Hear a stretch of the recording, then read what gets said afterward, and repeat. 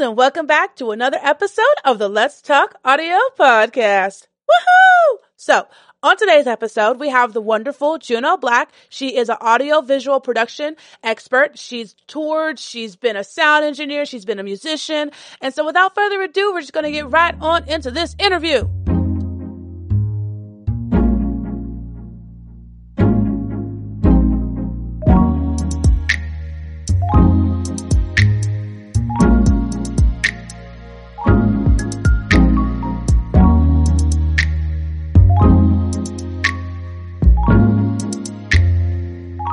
Let's talk audio.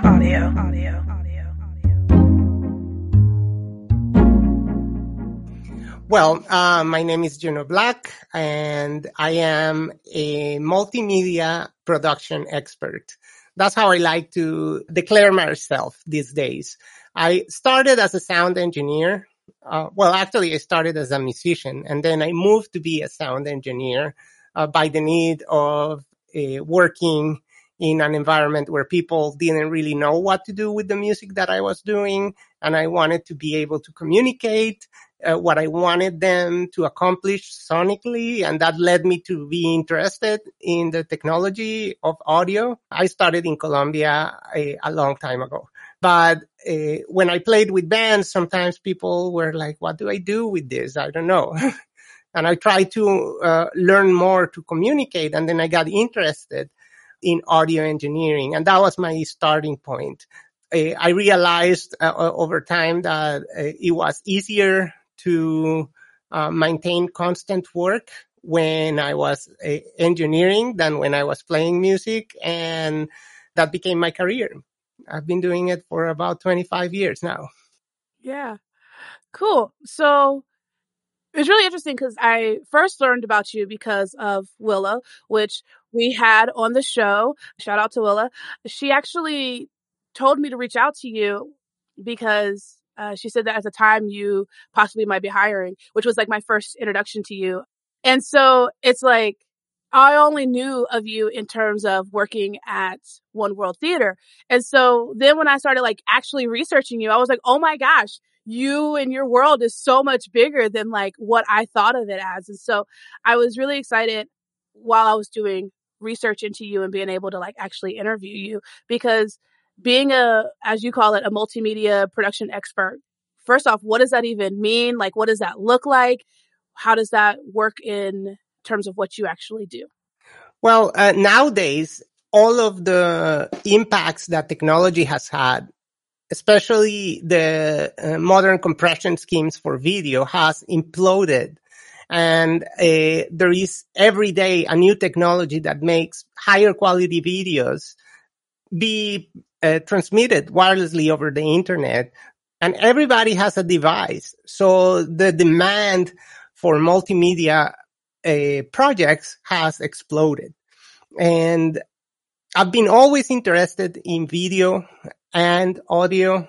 I mean, I started working at a post-production house, and that really like got me interested back when I was in Boston. And I decided to start working towards working on that space. And I opened my own studio years after. When I moved to New York, I did a lot of that kind of work, post-production. So people will bring videos, and I still do, and I do the audio for it. Sound design, music direction, or music composition, and a dialogue and editing dialogue for that and putting it all together. And I realized that that was a sphere that I really wanted, like the interaction with music with other media.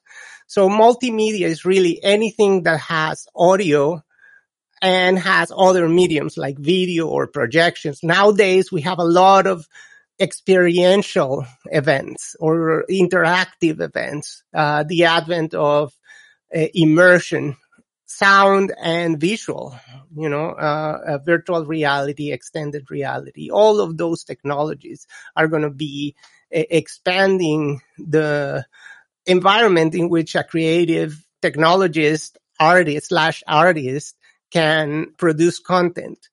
I've worked in the non-for-profit organization sphere a lot. So I've done like videos promoting non-for-profits, and I love working in environments that are centered into helping and promoting the well-being of other people. And what I love the most is to see people present people with some kind of art that touch them and help them move forward or create some sort of action.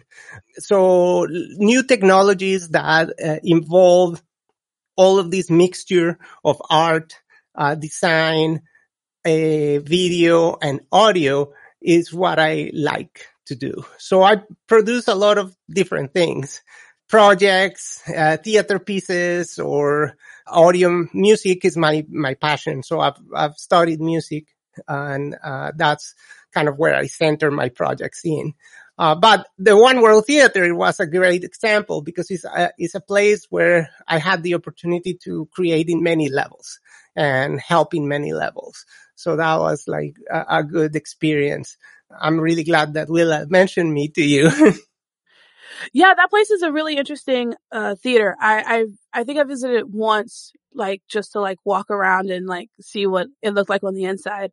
And it's definitely really cool. So how did you, I guess, go from being mostly in production? Because timeline wise, you were saying that you started off in Colombia learning and being a musician, learning audio through that. And then you moved to New York and you worked in production houses there, correct? Mm-hmm. And then you went from New York, Boston to Austin, Texas, and working in production there, starting your own business, but also doing the One World Theater. So how did you get from, let's start with, how did you go from Columbia to New York and Boston?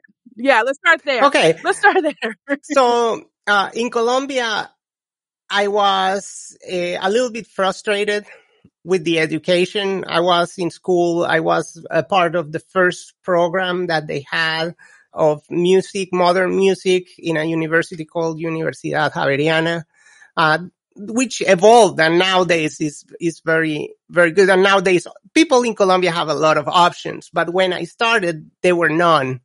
I mean, most people, I started mostly the old school way. Like I will go and hang out in studios and I helped, I interned, I cleaned the bathrooms and like just was being like a fly in the wall, like kind of like looking at how people did that.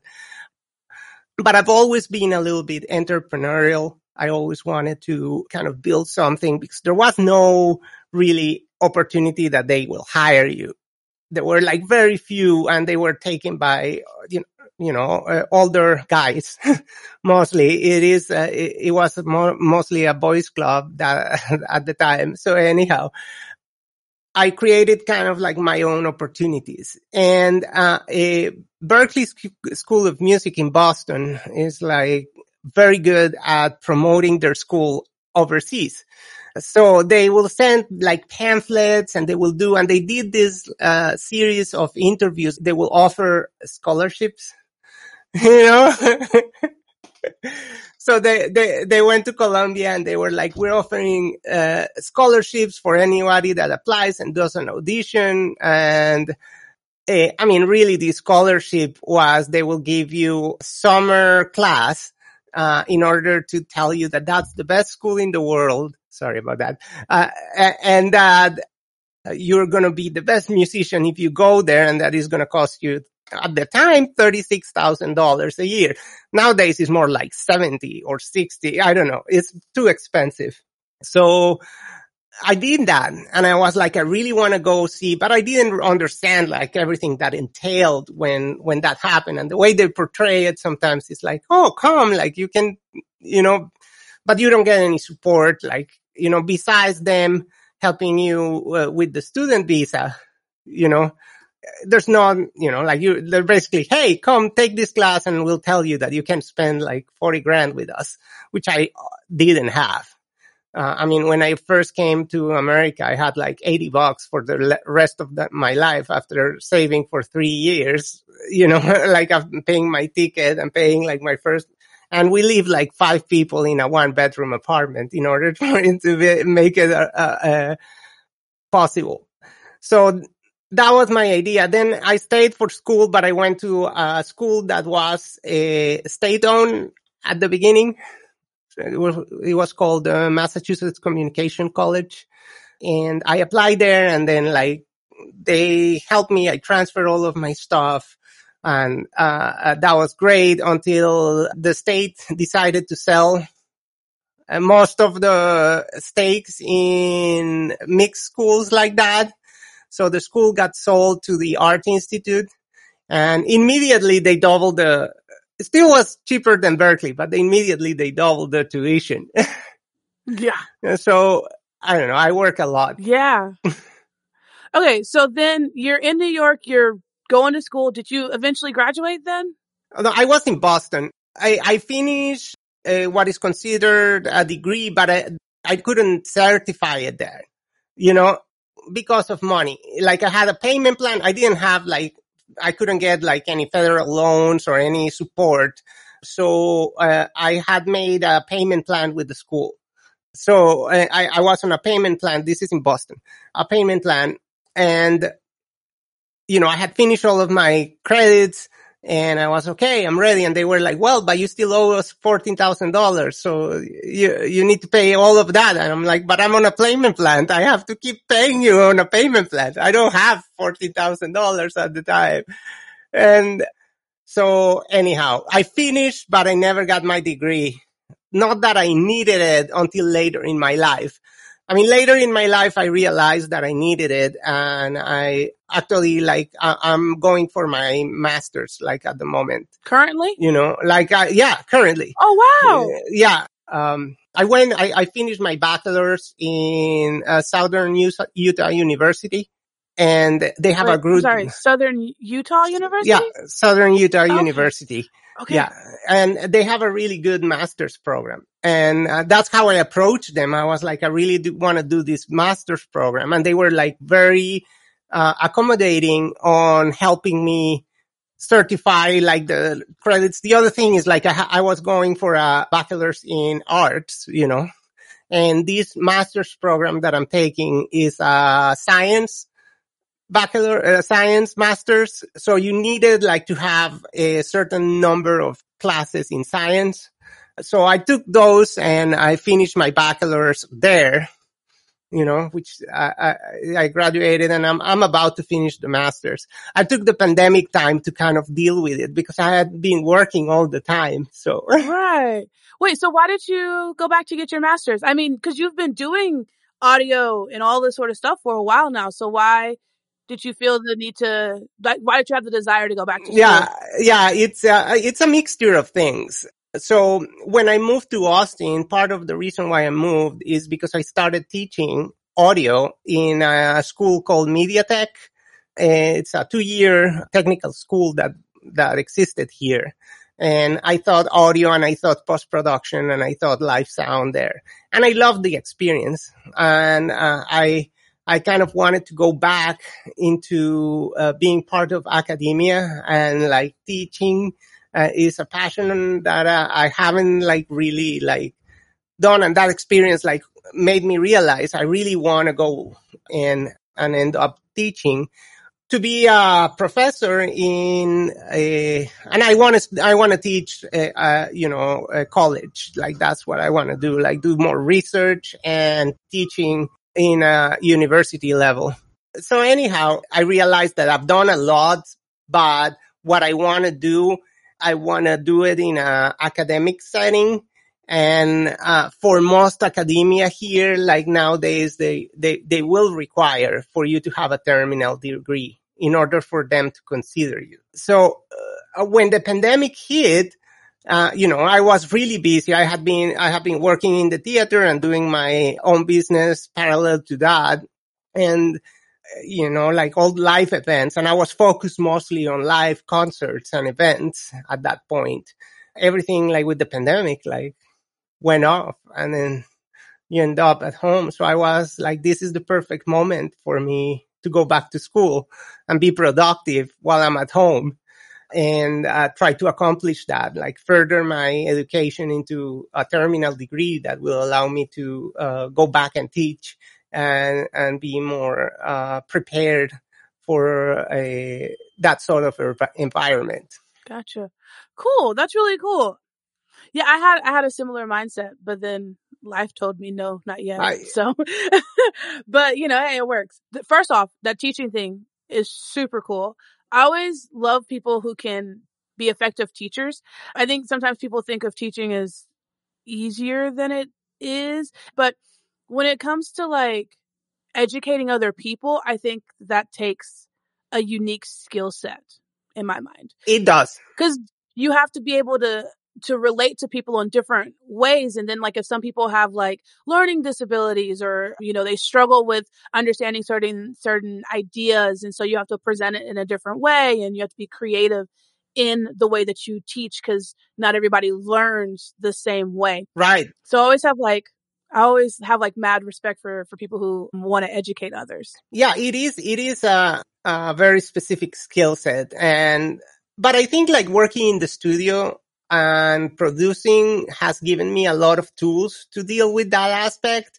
Because honestly, a big part of what a producer does, like a real producer, someone who is called to say like, you have to finish this by this date. That's what the producer does. It's like, what do we need to finish this project by this date and have it done to the liking of the client, the person who's putting the money to do it, and to the artist that is congruent with everybody in the team. And a lot of it involves creating teams and managing people and getting people excited about the project and doing their role in that project.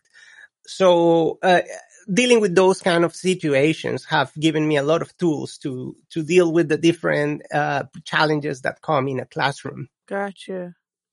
That makes sense. Okay, so I guess my follow-up thought though is, okay, so you went from being at the school in Boston and then you went to New York and that's where you got into the post-production, correct? Well, I actually post-production brought me to New York. Post-production. So in Boston, I had a few friends that were like-minded, and the three of us, well, actually four originally, opened a studio.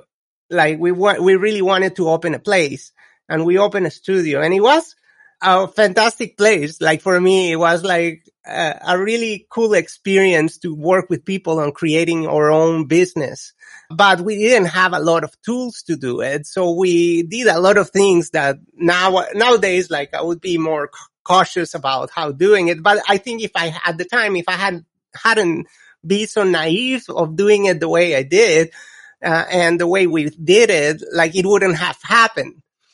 So we opened this studio. It was actually like we built it in a garage in an apartment complex. So we rented two apartments in this complex that has this separate garage, and it was like a very specific construction that was leading to like be an audio place. But like you, we had like to deal with, I didn't understand how important like AC systems were for audio or presentation or studio places. And that was kind of an afterthought. So we had like a window unit with like a large window unit, like set up on the outside with like a tube kind of blocking the thing. And we tried to make it like quieter, but it was too loud. So it was really hot in there. We didn't have a bathroom in the studio because like we had to go to the apartment to use the bathroom. So if a client was like, really need to, like, we will go to the apartment and like use the bathroom in the apartment. But it was a great place, and that got me started producing a lot of music, and that led me to produce commercials and commercial music. And the commercials started to come, and I started to see that there was a lot of opportunities doing video, and kind of doing the whole project instead of just doing the music.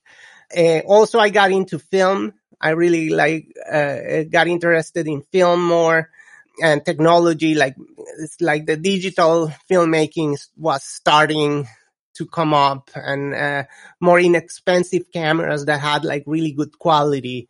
So my partner and I, at the time in the studio, started getting more into film. He bought a camera and we started like proposing, and we did like a video for a ballet company and a video for like a adventure travel company and that sort of stuff. And that really got me into that. And then like friends of mine that were in the film started calling me, and I got into doing a lot of independent films from New York. And at this time, like my partners in the studio had left. I was the only one supporting the studio, and I was tired of being in Boston. I don't know. To me at the time, I was like, I need like something different. I was dealing with like staying in the country, and kind of like, being in my, immigration kind of like process, which takes like, it took me like 5 years, to be able to stay here definitely. And it was really difficult, expensive and painful, but I did it.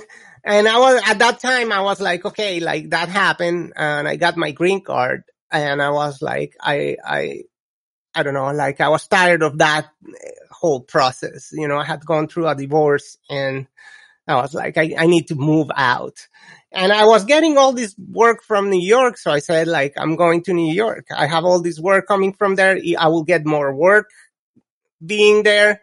And I basically packed up the studio and moved to New York and set it up there in a loft. Nice. Cool. Oh, that's really cool. Okay. So then you're in New York and you're doing commercials and film and all kinds of great stuff. So then what caused you to move to Austin? Because then that became more of the live sound portion of your career, I guess? Or were you doing live sound in New York as well and then No. So what happened is like that. Owning a business in New York is, it can be really profitable, but it's extremely stressful. I mean, like the overhead that you need to have. I mean, basically I needed to come up one way or another with at least like $7,000 in profit every month for me to pay my bills. That's not anything for me. That's, wow, that's a lot of money. That's what you need to do. And you can do it, because there's a lot of business, but it's too stressful and it's too involved. And I kind of like got like tired of working so much and being so stressed for not getting as much return for me. I mean, professionally, it was like really good for me. Like I met a lot of people. I did a lot of cool projects, but, it was not what I wanted in my life. So there's this company that I had been like in touch with, and they were opening a new club. They owned the Blue Note, and they owned BB King's, and they were opening this new club called the Highland Ballroom. They offered me, do you want to be part of the production team there? And it was really underpaid, but to me it was kind of like, okay, I'm going back to doing live, which is a different kind of, like it's stressful, but it's like you go, you do it, and you leave, and it's, you're home, like you just stress on that portion, and it's like done, and it's quick.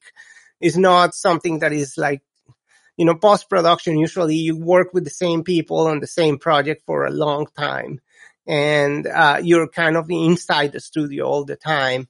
And I kind of wanted to be more outside. I was like, I'm in New York, like I want to be outside. So I did that. And then from there, I started getting hired for tours. So I was like, okay, touring sounds fun. It's something that I haven't done yet. So I started touring. And touring, it's something that is really cool, but at the same time, it has a different set of like challenges for a person that is touring all the time. So I basically like closed my studio to, like kind of like went in and rented a room, and I had like all of my stuff. I sold a lot of the stuff, and I had a lot of the stuff. I was renting a room, and I went touring, and I started touring. Then I got hired to be the production manager for a jazz education touring company. So what they do is they do projects in which they have a jazz band, they have a narrator, and they have a projection with a theme. And we do shows teaching kids the relationship between jazz and the civil rights movement, or like jazz and like the cultural evolution of America. I mean, if you ask me, I think like jazz is the greatest contribution to the culture of the world that has come from America, you know? And I mean, I won't argue. Jazz is the bomb. yeah, I mean, like, you know, it's, so I love that job, and I was touring with them a lot, you know, like we went all around the country touring, like usually like, you know, mid-sized to large, performance spaces, you know, like 3,000 to 10,000 seaters. And it will be always geared towards kids, which I loved. And it was like a great experience. So touring, why am I paying all this money for a room that is empty in New York City? Like, it doesn't make sense, you know, and just going out and looking at the way other people live and how like the different places in the country kind of like, feel, made me realize that I was tired of being in a city where like, you know, 12 million people live in such a small space. And I wanted like nature. I wanted to be able to go out and see a tree. A tree that's natural, that has been there, like not like an ornamental thing that has been put there by an architect, but like a place. And Austin had that feel to me. I mean, Austin was inexpensive at the time that I moved here compared to New York. Not that now is the same, but you know, at the time it was for me like really inexpensive to live here. And I had all of those options. You could take your bike and go on a hike, and you're like half a mile from your house, but you feel like you're in nature. And that's kind of what I wanted. I wanted to reconnect with the natural space in a way. And Austin was a good medium between like a city where opportunities were, you know, I mean, it might be a little bit misleading, but you know, you hear like, oh, it's the capital live music of the world. So Yeah. you're like, okay, like that sounds for me. Yeah, that's a great slogan that they've coined. Yeah, I know. But, you know, it has been really good, because when I came here, like I got the opportunity to teach, and that was something that opened a lot of mind doors for me and kind of like set the path that I'm trying to follow now. And, you know, and then like when the school, because that school that I was teaching closed, you know, they moved out of Austin, and, I wasn't going to move again, you know, and I was like, I'm going to stay in Austin. I really like living here. I'm not going to move to a different city to keep doing this. And I got the opportunity at One World, and it was like a really good opportunity to kind of reinvent a space and use all of those tools that I have learned to reinvent. And, you know, I learned a lot about construction and dealing with contractors and like, setting a place up and designing like a whole space. So, and then managing, you know, like the management side of it is been really interesting and a learning experience as well. So that was a kind of like the track of events. Gotcha. Two things that came up while you were saying. Do you still do the touring with cause the jazz group you're talking about was Jazz Reach, right? That's the group? Correct. Yes. Okay. So do you still do work with them still? No. When I started like teaching and working in the theater, I couldn't do that anymore, because they needed someone who, you know, like, I mean, we were out a lot, you know, I mean, we did usually 3 legs of touring every year, you know, across the country, and it's a lot of flying. It was, you know, so I couldn't do both things, and I wanted to teach originally. And then when that ended, like I took the job at One World that took a lot of my time, you know, I mean, because basically I still was doing my personal individual projects, but that took a lot of my time. It was a big project. So at One World, when you got hired for them, you were hired to manage One World and also do a rebuild for One World, correct? Well, I was hired to be the production manager, but the production manager title in this theater, I mean, it's a very small organization, and there had been a lot of let's say, kind of like disregard for maintenance and sort of things like that. I mean, without going into specifics, like they had a manager that didn't work very well, and they were restructuring, and there were a lot of problems that needed to be fixed with audio, with the system, with like the organization, like scheduling, like the staff, everything, So basically, like we rebuild the experience for everything. So we did like new staffing, like we took it to the studs basically in some places, and rebuild all of that, like the AC, and mainly the sound system, So I designed a new sound system for the place and tried to do it in the budget that they had, which like make it work. Sometimes that's the hardest thing. And it's in the same vein. It's a place that does shows, but it's only 300 people, and we bring like pretty, let's say, legacy artists, that have a specific following. But the point of all of the shows is to fund the non-for-profit things that we do. We did like a summer camp for kids, and we did like educational things in the schools with artists, and and the shows.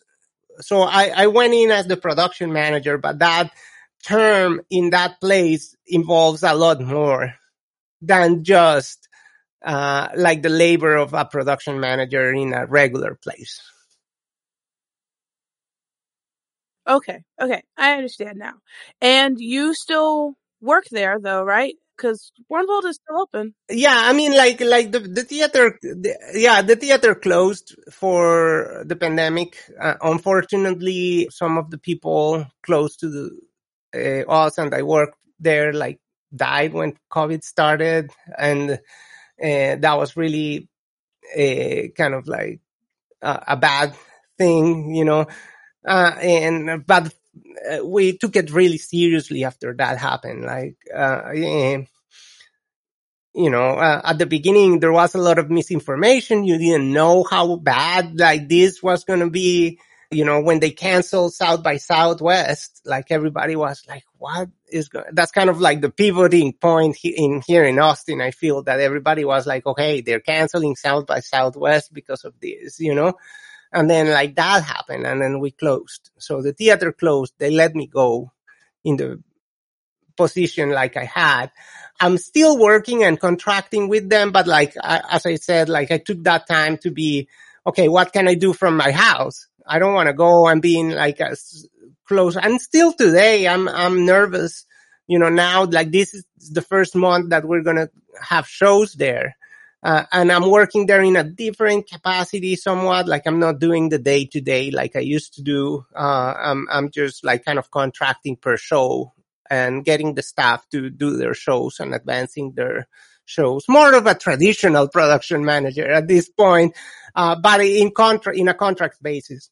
But I'm still nervous when I go to shows and have a big, like really good mask and, like, I don't know. It's a weird time for people who are living in the middle of the crowds.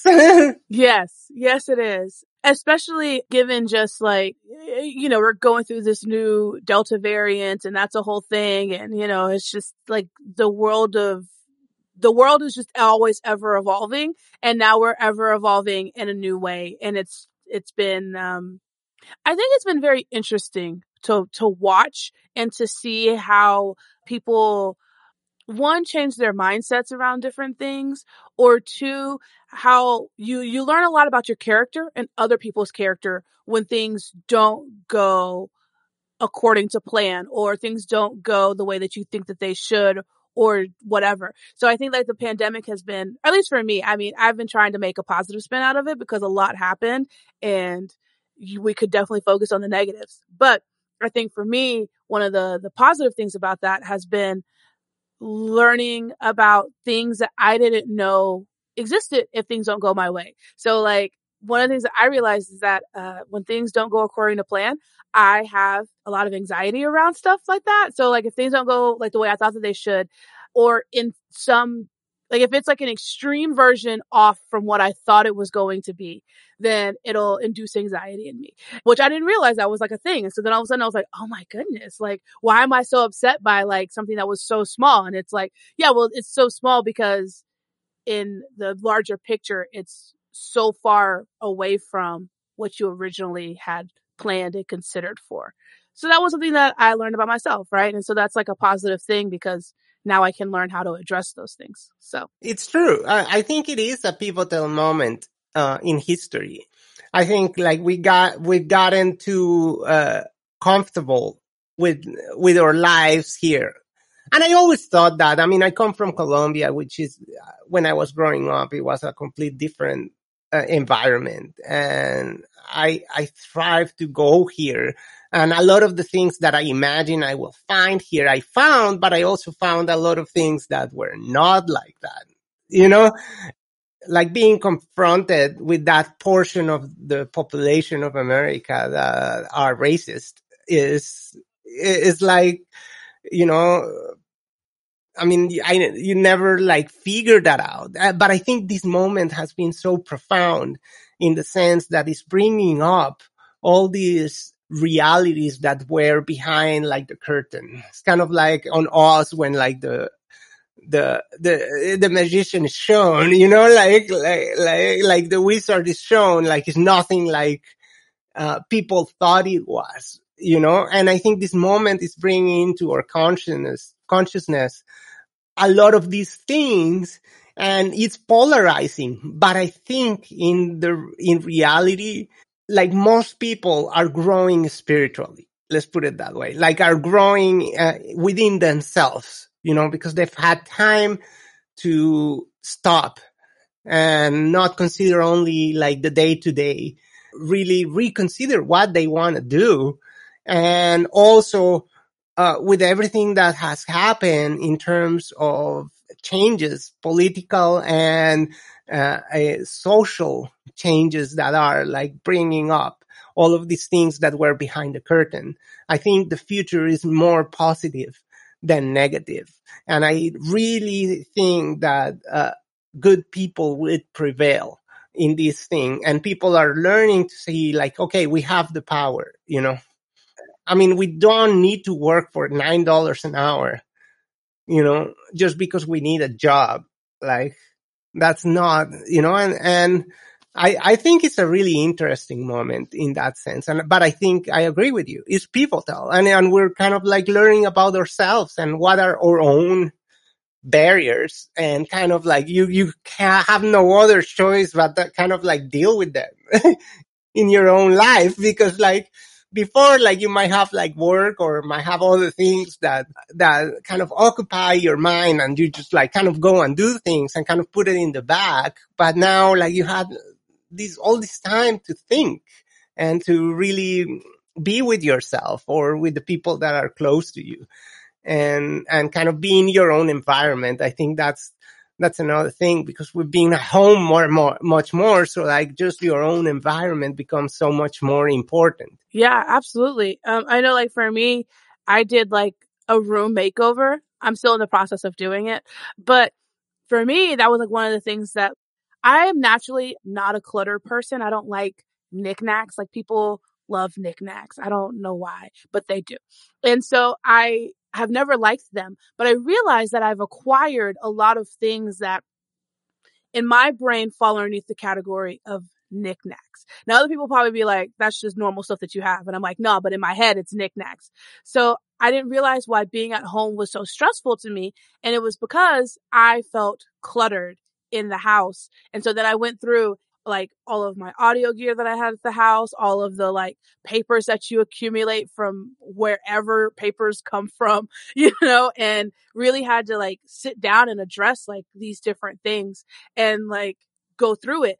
And so since I've been going through it, it's been like, oh man, this has been so much better. And so it's like freeing. But if I didn't have like this time to like sit down and address it, then I possibly could have just continued just acquiring, papers or knickknacks or audio gear or whatever without any thought behind why it's here and why it makes me feel some type of way. So yeah, no, I completely agree. I guess my thought though is something that I thought about earlier. You were saying that you were working, you had your own business, and that you were doing the consulting and all of that stuff for One World still. So in your personal business, is it just you still, or do you have a team of people that you work with to help your clients? Like the business is me, Okay. but I do have a set of contractors that I hire for certain things. So depending on what we're doing, I bring people in to do that project, or I subcontract portions of it. During the pandemic, I kind of like went in a different direction. Because like I didn't want to be or have people come or go to places, like we wanted to do. So I actually bought some equipment and started working at home. And I went more on the product like type of video and working on my own music. I went back to working on my own music and doing my masters, but on my business, I started doing more of that, so I bought a camera and I bought some equipment and I got like some lights and a green screen. So I can do like product videography and do the sound for it or do like things that I can do at home, Yeah, I mean, like that has been cool because like I've gotten like some interesting projects out of it. Like right now, like we were working on a pilot for a sustainability series. So there's going to be like ideally, hopefully they'll pick it up and then we'll do like more of that. But it's basically talking about like how sustainability works and why it's important to combat climate change. So I was doing the sound for that. I have another project on the same vein, which is translating and dubbing technical videos. So I've been doing that and, working on like doing videography for certain products. Like that has kind of kept me afloat. Then I started when the things seemed like they were going back, when we had the vaccine and like, okay, I got vaccinated, like things like kind of open up more. And, I started doing like more live stream. And one thing and something that I really encourage all of my students and people that I know in the business is like, create that moment in which you put yourself into a position in which you can bring people along and create something, so I kind of always try to leverage all these different aspects in my life and all the people that I know and I know they're good at certain thing and put it together into a creation. So we do, for instance, I produce a festival, which we started like 4 years ago, and like the first few times were at the theater, and it's called the Queer Riot Festival. And so we bring like queer artists and queer vendors, and we try to leverage and have a space in which allies and supporters of the queer movement can go and interact with queer art and queer expression. And now last year we did it virtually. So we created this website to do it.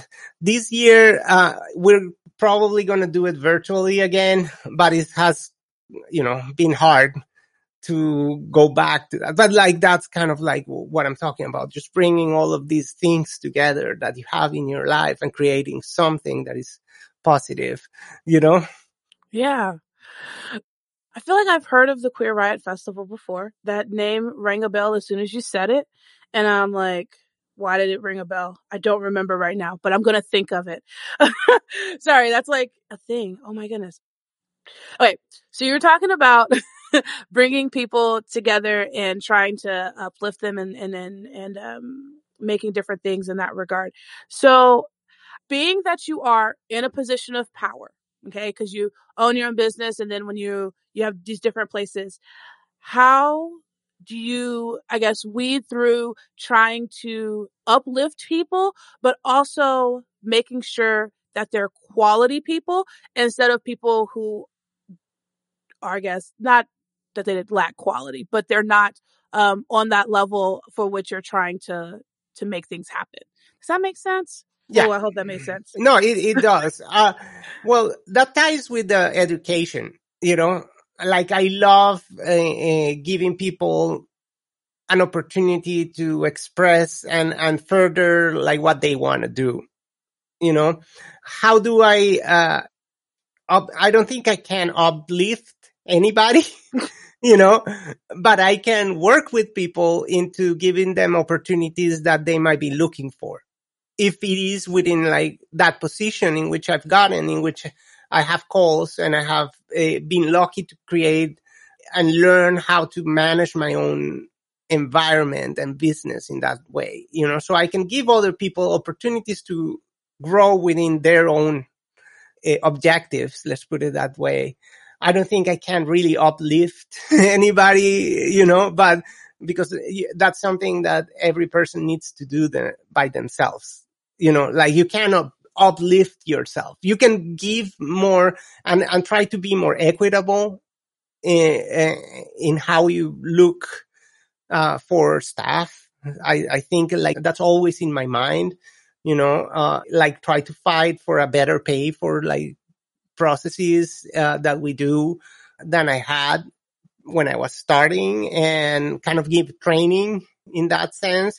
But to me, it's all proven record. In order of making quality or having quality is an aspect of not controlling everything, but like letting people do their thing and then like going and kind of giving good feedback on how it can be better. Yes. Yeah. And I mean, like some people, like you also learn to say no to clients, you know, even if it means like good business for yourself. I mean, a lot of the times I'm just like, no, I don't want to work with you. You know, like that's not what I'm all about. You know, I'm sorry, like somebody else, you know, I can recommend somebody, you know, and I try to give that opportunity to people, not try to pressure people to be a certain thing that they don't want to do, you know, like, so clarity on expressing what the needs are, what the opportunities are, and what is expected. And when it's being done, like good feedback into what needs to happen for it to be finished at a certain time. And in that process, you can figure out, and sometimes you just say like, oh, okay, this person is not ideal for this, you know, and one of the hardest things to learn as a manager or someone who's managing a staff or creating a group of people to do something is to say, okay, you know, like we got to let you go. Like you're not, you know, that's really hard, but it's needed. Yeah. And sometimes it's positive, and how you do that is important. You know, how you say why this is happening, and give everybody kind of like the same opportunity in terms of that is doing that, you know, to apply for that particular spot. Another thing is, you know, like it's all dependent on the calendar a lot of the times. Who's available to do what? You know, are the people that I know that can do that available at that time? I think like a lot of it's good communication, you know, between parties. Like that's important. Good communication between parties is what allows people to work and it's not always like possible. Sometimes there are like conflicts. Was that kind of what you were expecting? Like, or is there like, I don't know if I answered your question. You know, think what you're saying is that you try to give people who are minorities, I guess, opportunities to prove themselves. And if you can prove yourself and, you're able to fill the position that needs to be done, then great. But you also have to have standards for that. So you can't just have like if you need somebody to do a specific job, but the person that you chose doesn't meet those base requirements, then you can't necessarily give them that opportunity in that moment, but that is a level of education that you're willing to give people as well to help them get to being qualified for those positions. Right. Yes. Now, yeah, that's Okay. correct. Now, I do have a little bit of an issue in general with the term minority, because like, I know, and it's very prevalent, and people use it all the time.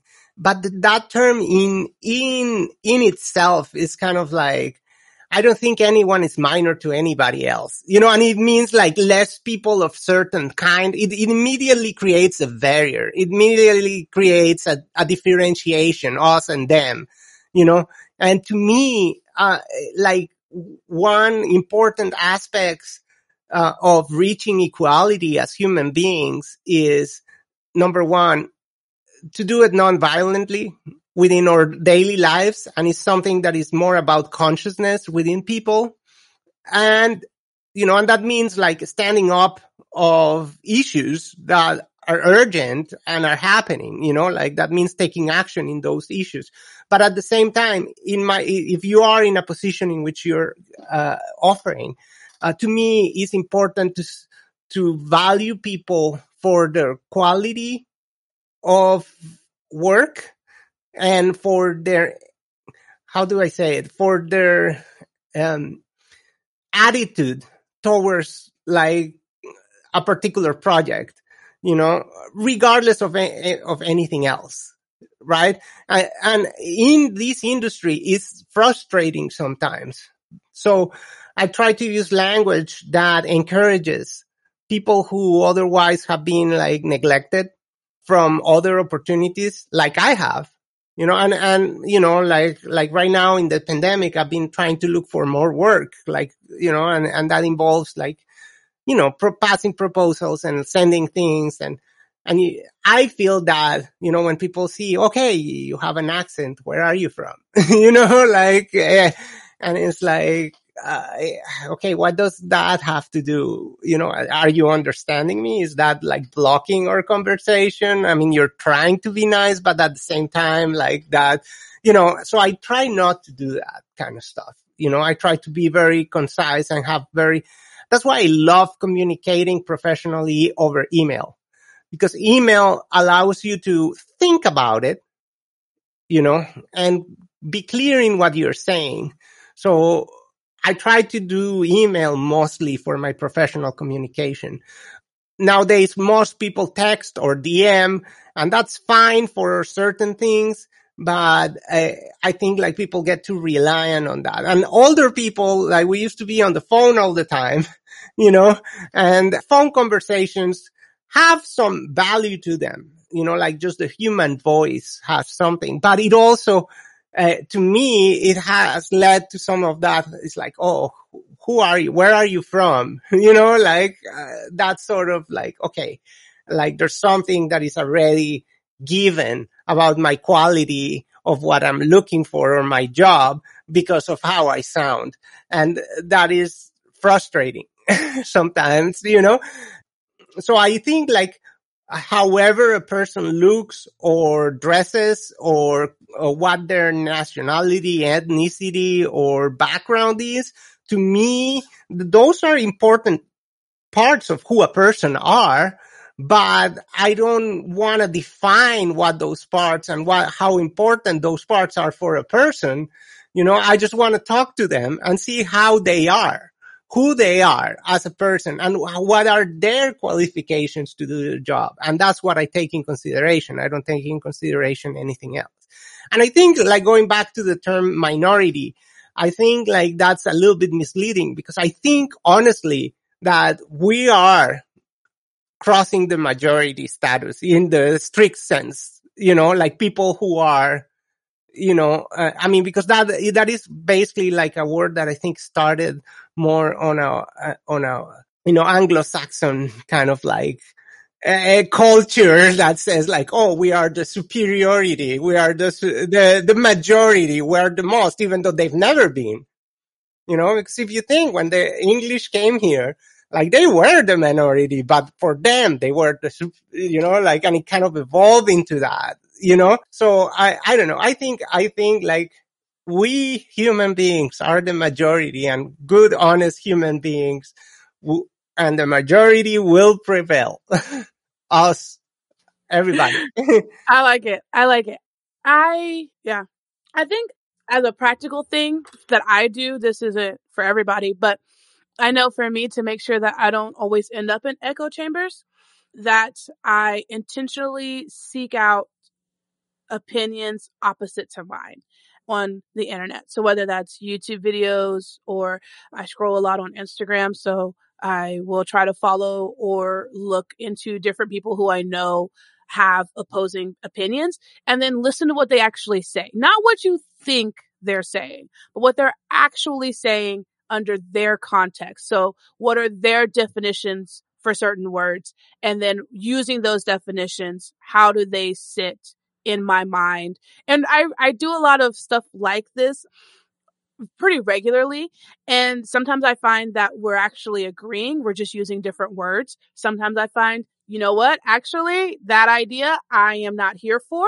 I do the same thing with people who are even in my own camp of like thoughts. There are some people who we have very similar belief systems, but to me, the way that they express it, or the way that they want society to express it, is not the way that I would agree to express it. I'd be like, that seems a little too extremist for me, or, or whatever. And so I think for me, at least, that's like a way that I've been able to get out of that, or check myself personally, and so I do the same thing with like audio, like when it comes to like techniques for mixing, to bring this full circle, because I'm good like that. So like for techniques on mixing, I'll do the same thing. I'll be like, oh, okay, well, I've always mixed this way. Okay, well, what if I tried mixing this way? Or does the order of plugins really matter? Or I use this plugin, but could this maybe be better used if I broke it into two instead of doing it, one hard pass with insert plugin, right? And so I think that mindset is always sort of a positive thing to It really is. Like there's a lot of trains of thoughts, and a lot of like people like are fervent to one kind or not. And it's not necessarily negative, but I think like as a sound engineer, like you need to be open to try different things. And, we are in a service industry. So like the point is like to get the client happy with what's happening, whether the client is you or not. Like, like if it is for yourself, like you want to make yourself happy and be like, and sometimes reaching that involves exploration. Like I think people need to be more daring and be taught to be more daring and explore more. And in audio is so important, but also technology has put us in a sort of a space in which it's very easy to be confronted with too many options. So one thing that I do is I change my options, but I try to limit myself on the options that I'm going to use. So I try, so for instance, like I'm very comfortable using Pro Tools. I've been using Pro Tools since it was Sound Tools, like I've been using Pro Tools for a long time. So I'm very comfortable in the Pro Tools world. A lot of people hate Pro Tools. A lot of people don't like because of the company, because of the way it does, because of the cost, whatever it is. but that's what I grew up using since like digital technology appears. But at the same time, I try to use other DAWs to do other things. And certain projects, I'll be like, okay, I'm going to work this on Logic, but within any DAW, now you have like thousands upon thousands of plugins and, several plugins that are supposed to do the same thing. And it's good to explore them, but when you're working, sometimes it gives you a lot. So it's good to limit yourself. That's one different thing about like working on a mixing board, on a true mixing board, is those are your options. Or in a classic studio, you see like you had like 3 or 4 outboard compressors, like couple of outboard reverbs, and you had to make it work. And like, depending on the board that you were, those were your channel options. And that's what you use. You use the EQ on the board, yeah, you could go out and yes, but you didn't have a ton of options. I mean, you choose the studio because of their sound and you go there and then like, that's what they have and you use what they have. Right. You don't have any other options. Nowadays, everybody has 1,000 options, in their computer. And, sometimes that makes it more harder because you're like, oh, what do I use? And you get into choice. Yeah. So sometimes like kind of like reducing the amount of choices makes it better because like you're really focusing on using those choices in that particular session.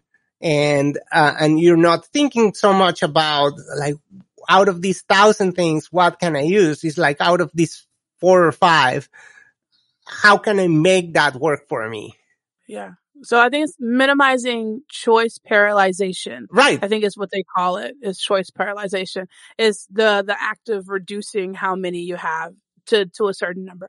I think that helps. I think for me, like when I first got into sound, actually, I'm going to bring this to more recent times, like 2 years ago times. When I first got into doing this podcast, that was my issue. I was paralyzed by all the options. You get online and you're like, all right, well, how do you insert, thing that you want to learn, right?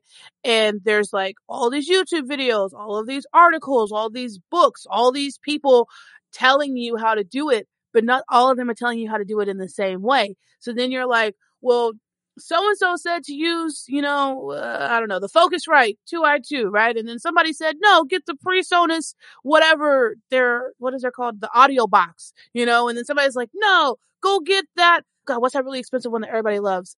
The Apollo one interface, right? And you're like, how do I choose which one to get? And you're like, it can be very daunting to make that decision. And so like, for me, I had to realize that exact principle that you're talking about, that I had to bring it in and limit myself and being like, no, you don't need to think about 55 million options. Just get good with the resources that you currently have.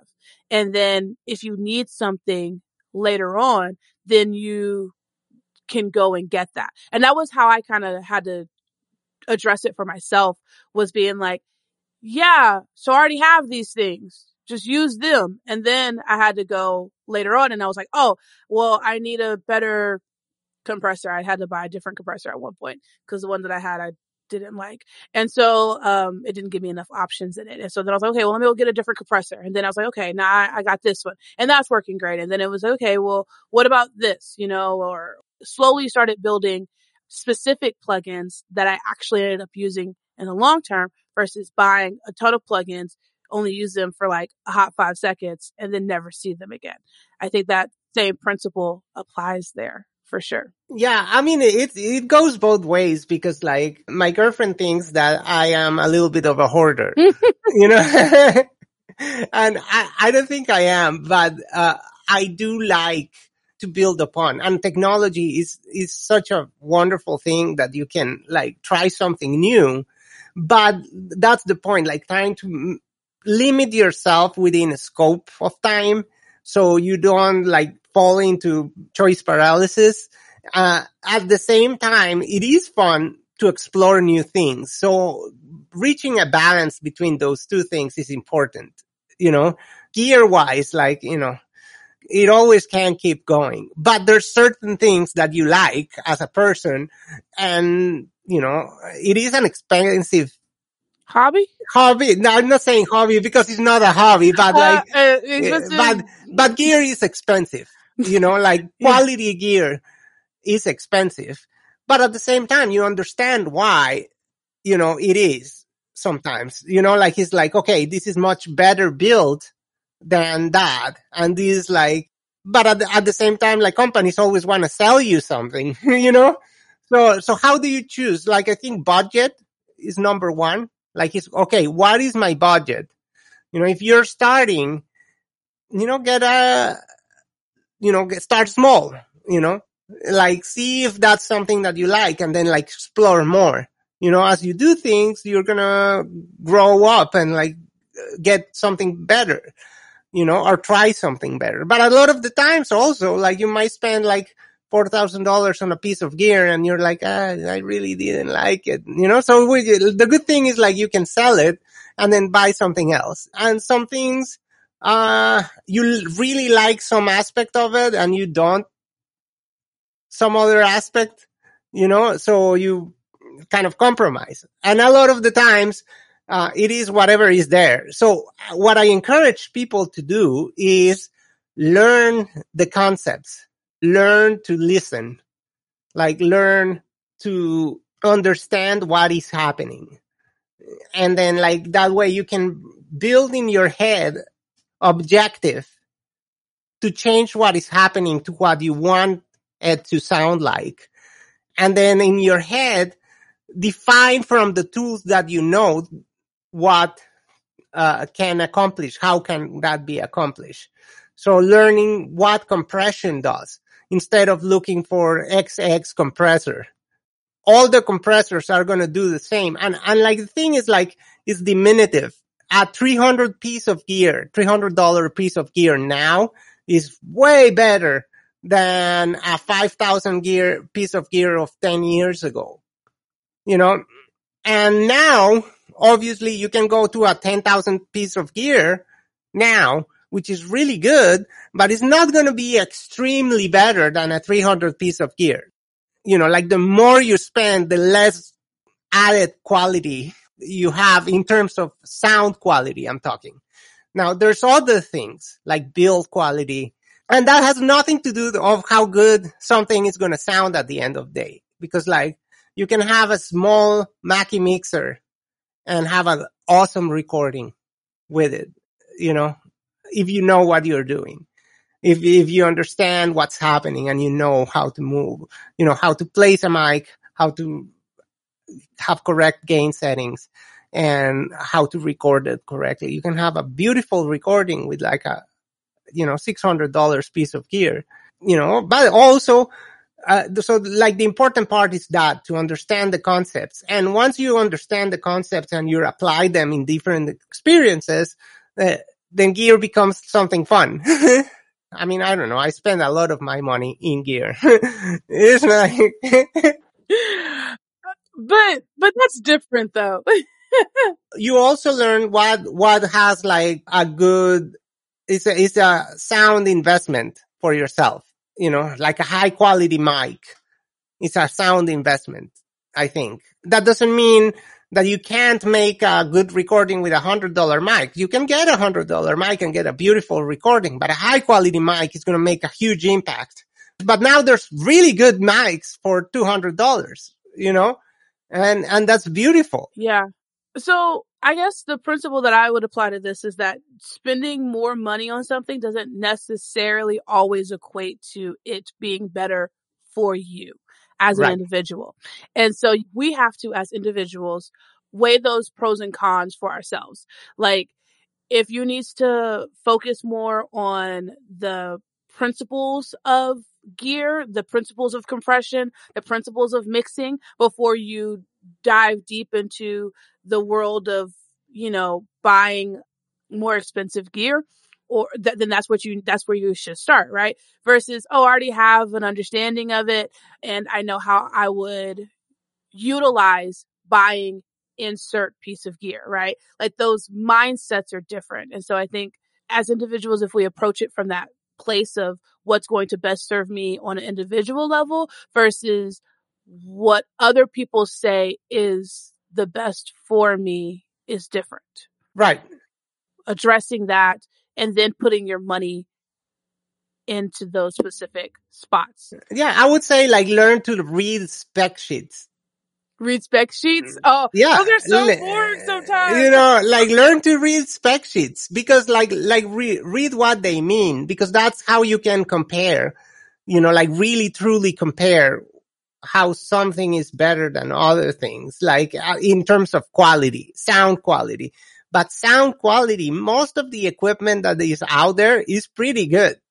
Like sound quality compared, you know, I grew up like doing demos on 4-track Tascam Porta Studios. And in that time, it was a huge difference. You know, if you had a Porta Studio and you went and recorded on half an inch reel to reel, or you went and recorded on 1 inch reel to reel.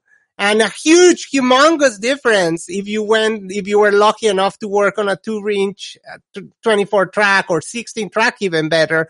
You know, like a 2-inch 16 track was the cream of the crop sound wise. You know, like that was, and it's a huge difference from one to the other. And if you compare, like at that time, I don't know, like an old Soundcraft board, you compare it to a Trident, or you compare it to an SSL or an Eve, you get like this huge difference of sound, you know, but also the interaction. So for instance, like when automation and SSL boards like started to become more prevalent in the late 80s, you know, a lot of people gave away or sold their Neves at really low prices, you know, because they were like, oh, the Neve is great, but it doesn't have automation, you know, so, you know, and nowadays that Neves cost, those old Neve, like 80, 85 or 80, 86, like cost 2 times what an SSL of the time like cost. But, you know, facilities and studios had that thought, oh, this is better, it's quieter, it's not as noisy. When digital technology came up, it was like everybody was like, yes, there is no hiss. There is no hiss. It's quiet. And that was like a thing. Like people was like, that's so much better. CDs are so much better. They don't get scratched, quote unquote. As much. Well, you know? you still scratch up those CDs. It's ridiculous. But you know, at the time, and then like things like MP3s came up, you know, so the MP3 is more convenient. Having automation is more convenient. And if you read the spec sheets, you know, like, yeah, a CD has much better quality than a vinyl, but still some people love the vinyl, you know, and there is no, I mean, like physically, measurably, CD has a lot of better qualities than a vinyl, right? It has more headroom. It has a wider frequency response. It has a less self noise. Objectively, is a better medium to record music, but people still like the vinyl, you know, because it has a different type of recording, and that has an impact, you know, like the fact that it's analog versus digital. But digital also has come way ahead, and the digital of today is a different digital than the digital of the 90s, right?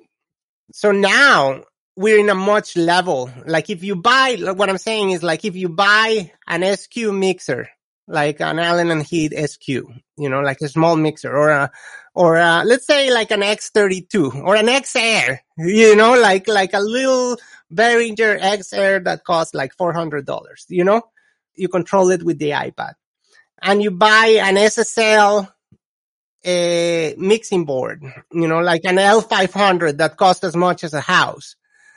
Nowadays, the difference in quality is minimal. It's not the same difference in quality than recording in a Porta Studio and recording on 2-inch, right?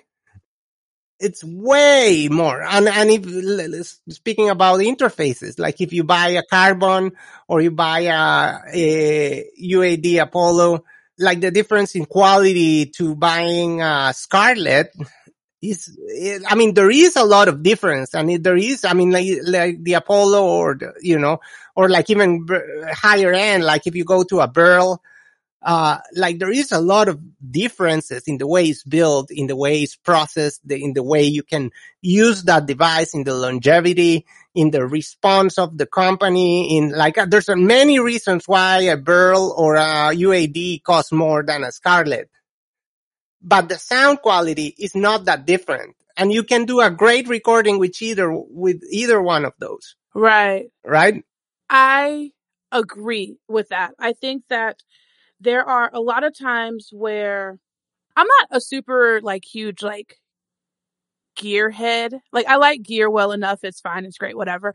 And I know gear, but I'm not obsessed with gear, right? Like there's some people who are obsessed with gear, but as somebody who's not obsessed with gear, I find that principle is it's a lot about a feeling, right? Like a lot of people, for example, they love the analog sound because of the way it makes them feel, right? That's why people get obsessed with these old school boards or external racks of different gear, right? They're but it has a certain feel to it, and that's why it sounds better. Like the imperfections to them are what makes the audio feel good to them versus, you go too far into digital and you're yeah, but it doesn't have the same imperfections. So it doesn't make me feel the same way, right? Like you listen to old albums from the 70s and it's you can hear the dust, right?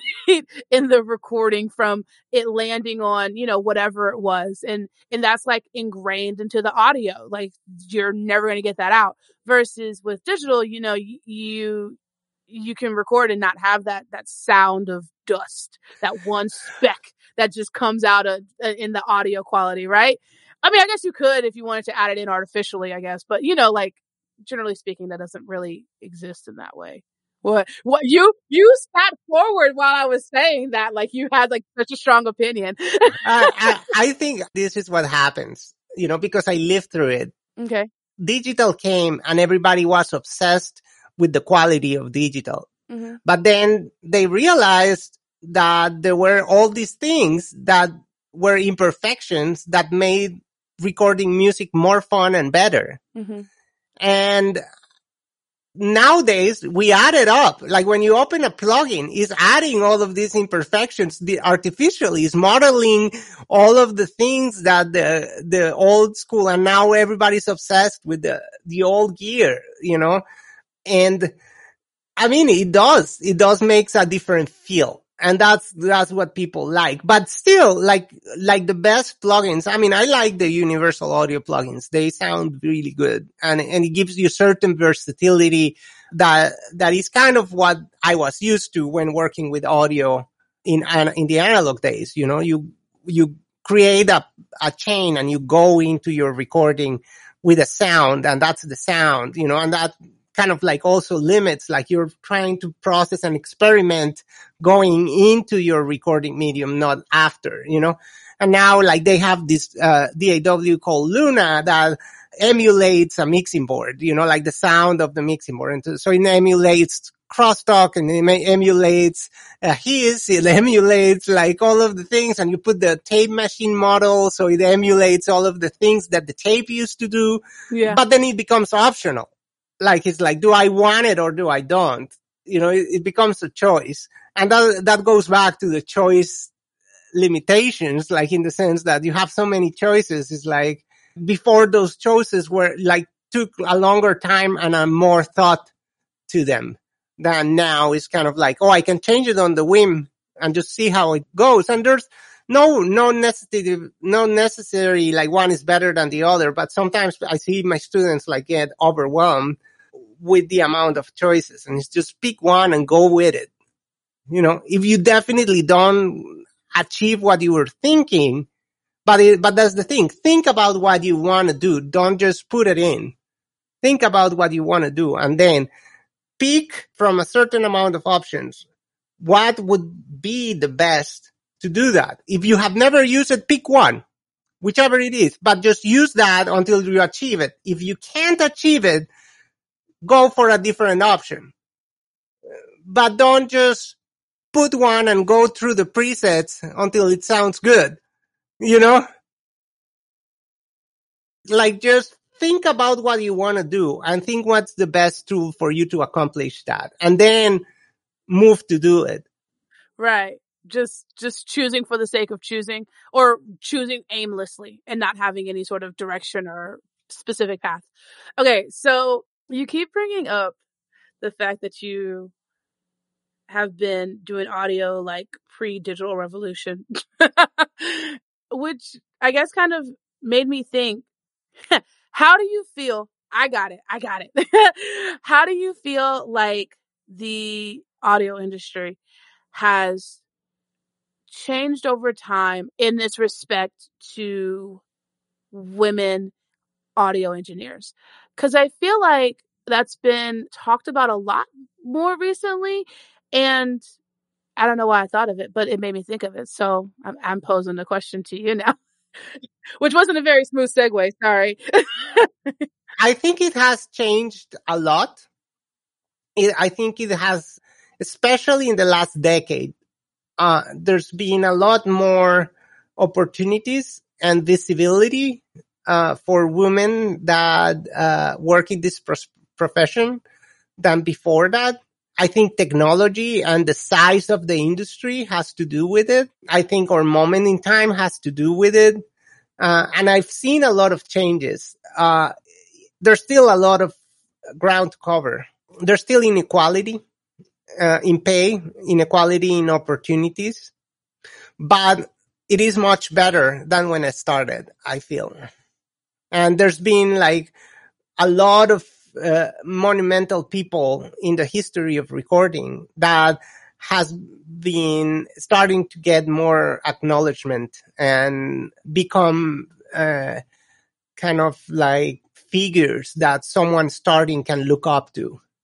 And there's a lot of groups of people trying to make this industry more inclusive. Like you, like this podcast is an opportunity to do that. And it is very important to show people who are starting that it can be done and that it is a profession. I mean, when I started, like, you know, I mean, people in my family sometimes, not my parents specifically, but some people, I will say like, well, when are you going to pick a profession? You know, Yeah. I already have a profession. What are you talking about? You know, but like, it's not, nowadays, like, I think, you know, there's places to study. There's an array of opportunities, and it's becoming, I mean, it's kind of like a double sword, because like it's becoming more institutionalized in the sense that, you know, like if you're going for certain aspects of this industry, they require you to have had a certain level of education, formal education, because now there's those opportunities for people to go and educate themselves, you know, but that has a cost. Yeah. And it has, like, it's not free, and it requires some effort, and it requires money, and it requires, you know, so it is better, but there's still a lot of ground to cover in order to make it more balanced, I say, you know, like an equitable. So in that change, what do you think the biggest challenge was back then, I guess in like the 80s or 90s ish, versus the biggest challenges of today for women who want to get into the audio industry or who are working within the audio industry? You know, I professionally started in the 90s. Okay. You know, so, but in Colombia, we were like, I mean, now it's more equal, like technology is more expanded throughout the world. At that time, it was more concentrated. It was harder to reach that technology, right? So I think that's a big change. Like, regardless of where you are, you can, and you have access to technology that allows you to start. As I said, like when I started, like I had to clean the bathrooms and clean like the puke of the clients that came, like, I don't know, it was a different environment, and some places, like I had to say, like, okay, I gotta leave this because there's no future. I mean, I'm not getting paid and I'm just like cleaning the bathroom and bringing coffee, and that's not what I want to do. I mean, it's all great that I get to see what they're doing, but like, it's not going to leave me. That's why, like, I encourage people to be entrepreneurial. So for me, I embraced digital technology very early, and that was like a big plus in my career. So I got a loan and I bought this digital board that was like really small. It's called the Yamaha Pro Mix 01. It was like the first available digital board. And it was like, compared to other boards that were going around, it was really clean. And you had compressors on it. I could carry it. I embraced that at that point. It made me be and learn how to use a piece of gear into making it into a business that I can sell. Right? So I bought that board, and then I bought a DAT machine, and I would record directly to the DAT machine live. No multi-track. When most people in Colombia were recording on a Porta Studio, on a 4-track, which is what I used to use, on an 8-track, on a cassette. And the difference was huge.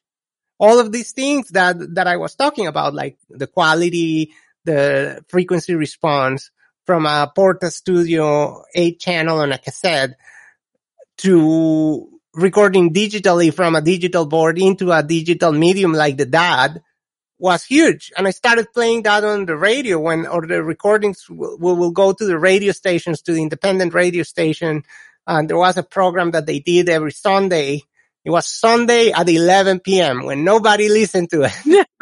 It was the local hour in the national radio system. I made friends with a person who ran the program, and I will go and I will show them the recordings of the bands that I was doing, and I was recording. I will charge like 30 or 40 bucks, to do a recording. I will go wherever the band rehearsed, plug my board, plug the DAD, and record what they played, and then go to the radio and play it, on the local hour.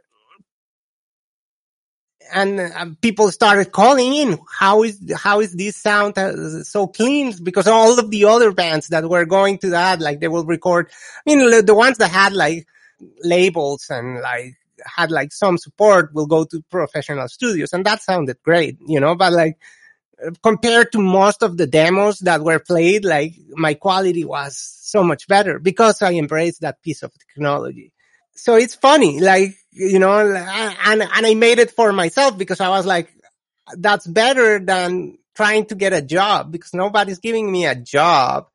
So I'd rather like build something for myself, or like in the live space, like, I would go to a place and be like, do you want to have live bands?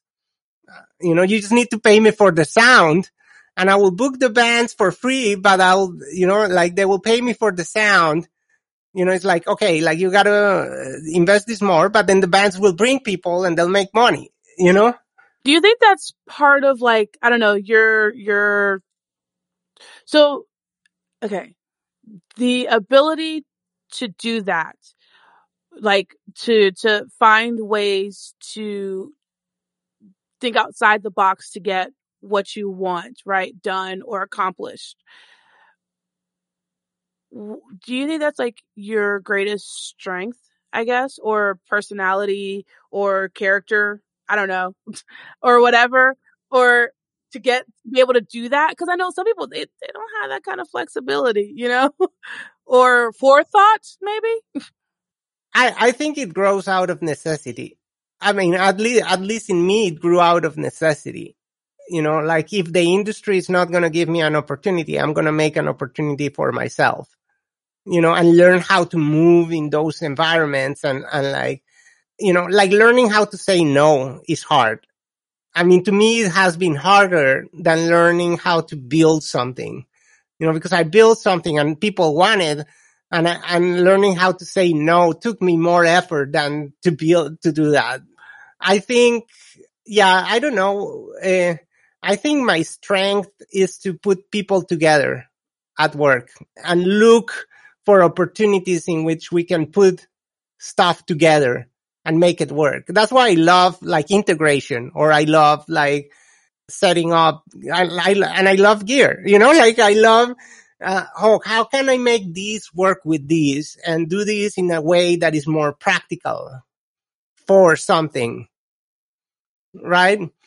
And I don't know. I've been lucky. I've had many iterations, but I still tweak all the time how I do things. Like, like, oh, I need this, or there's this thing new. Sometimes I wash clean and I do something different, you know, but, my professional life has given me that opportunity to integrate, to like say, oh, this will work with that, or this person will work with this person very well, and we can do this, word of mouth. Like people like say, oh, like, call Juno. Juno can help you do this, and I don't know. I like that. I like that aspect of it. Do you think that's a large reason why, I guess, you kind of been able to, I guess, maneuver into sort of like systems tech thing, and also being able to like work with audio dealers, is because you kind of already have that love and enjoyment of gear and understanding gear? Yeah. Yeah. I mean, like that helps me, and has helped me. I mean, like the opportunities in audio are very wide. There's so many things. And sometimes I feel like, depending on your personality, it's better that you dedicate yourself to one thing. But for my personality, I like to do many things. I like to be involved in projects of different qualities and different sizes and different spaces. I get bored easily, like working on a single thing, you know? So I like the variety that it has brought to my life to be able to do this. And that's an aspect that people need. People is like have ideas and they don't really know how to implement them. So being that person that says like, hey, I can help you implement that. Like, let's narrow it down. Let's figure out, and can you pay me? Yes. Okay. How much? So the how much and what's the value of work is something else that I encourage new people to realize how important it is, because for a long time I worked for nothing. I just did it because I love doing it, or for very little money, and when I realized like how important it is to be able for a person to make a living doing what they like. So I encourage people to find out their worth, like, and make it a balance to commensurate to the experience, Yeah, got you. That's really cool. I guess at this point, I only have one other question because we're almost at the time. So what, I guess, advice or like final thoughts would you like to leave the audience with? I would say just go and do it. Whatever it is, just go and do it. Just start, figure out how to start and follow the path and go and do it. At some point, like, you're going to be doing so much that you just want to like go and lay down, but that's fine too. So learn how to say no and learn to value time for yourself as well, because that's the other side of this coin. Especially when people start having a certain level of success for themselves. And I'm not talking about like success being in the charts, because that's not what this is about. And only a very small percentage of people make that kind of success, or earning an award. Like, that's not what I'm talking. Success is being centered in your own life and like being able to maintain your basic necessities and do what you want to do when you want to do it. And part of success is not only earning money, is also having time for yourself. So that balance, it's important that people find that balance, go and do it. And when you're tired of doing it and you're starting to be successful, learn to have a balance in which you go out of what you do and give time to yourself to evolve, to think, to read, to, I don't know, watch Netflix and eat popcorn. I don't know, like whatever it is that you like, as a hobby, like do it. Sometimes those hobbies are going to become professions as well, but wherever you go, like try to find that balance and try to be successful in that sense. Cover your basic needs, give time to yourself, and work on whatever you're doing. Go and do it. Got it. It's a really great piece of advice. I know a lot of times people overlook that aspect of like investing in themselves. That's what I'm going to call that. Learn to invest in yourself, invest in your career, but also invest in yourself. At least that's what I got out of what you said. Yeah, totally. Okay. Wait, I just want to make sure. I was like, wait, I didn't know if that was what you were trying to say. Okay, cool. Well, thank you so much for being on the show. I really appreciated it. And this was a great talk. Thank you, Tangela, for inviting me. I'm really excited, and I wish you all the success in the world. And this is going places, I know, wherever it takes you, and helping people be given the opportunity to talk about their experiences and giving people the opportunity to listen to other people's experiences is a very important thing. And what you're doing is great. Thank you for having me.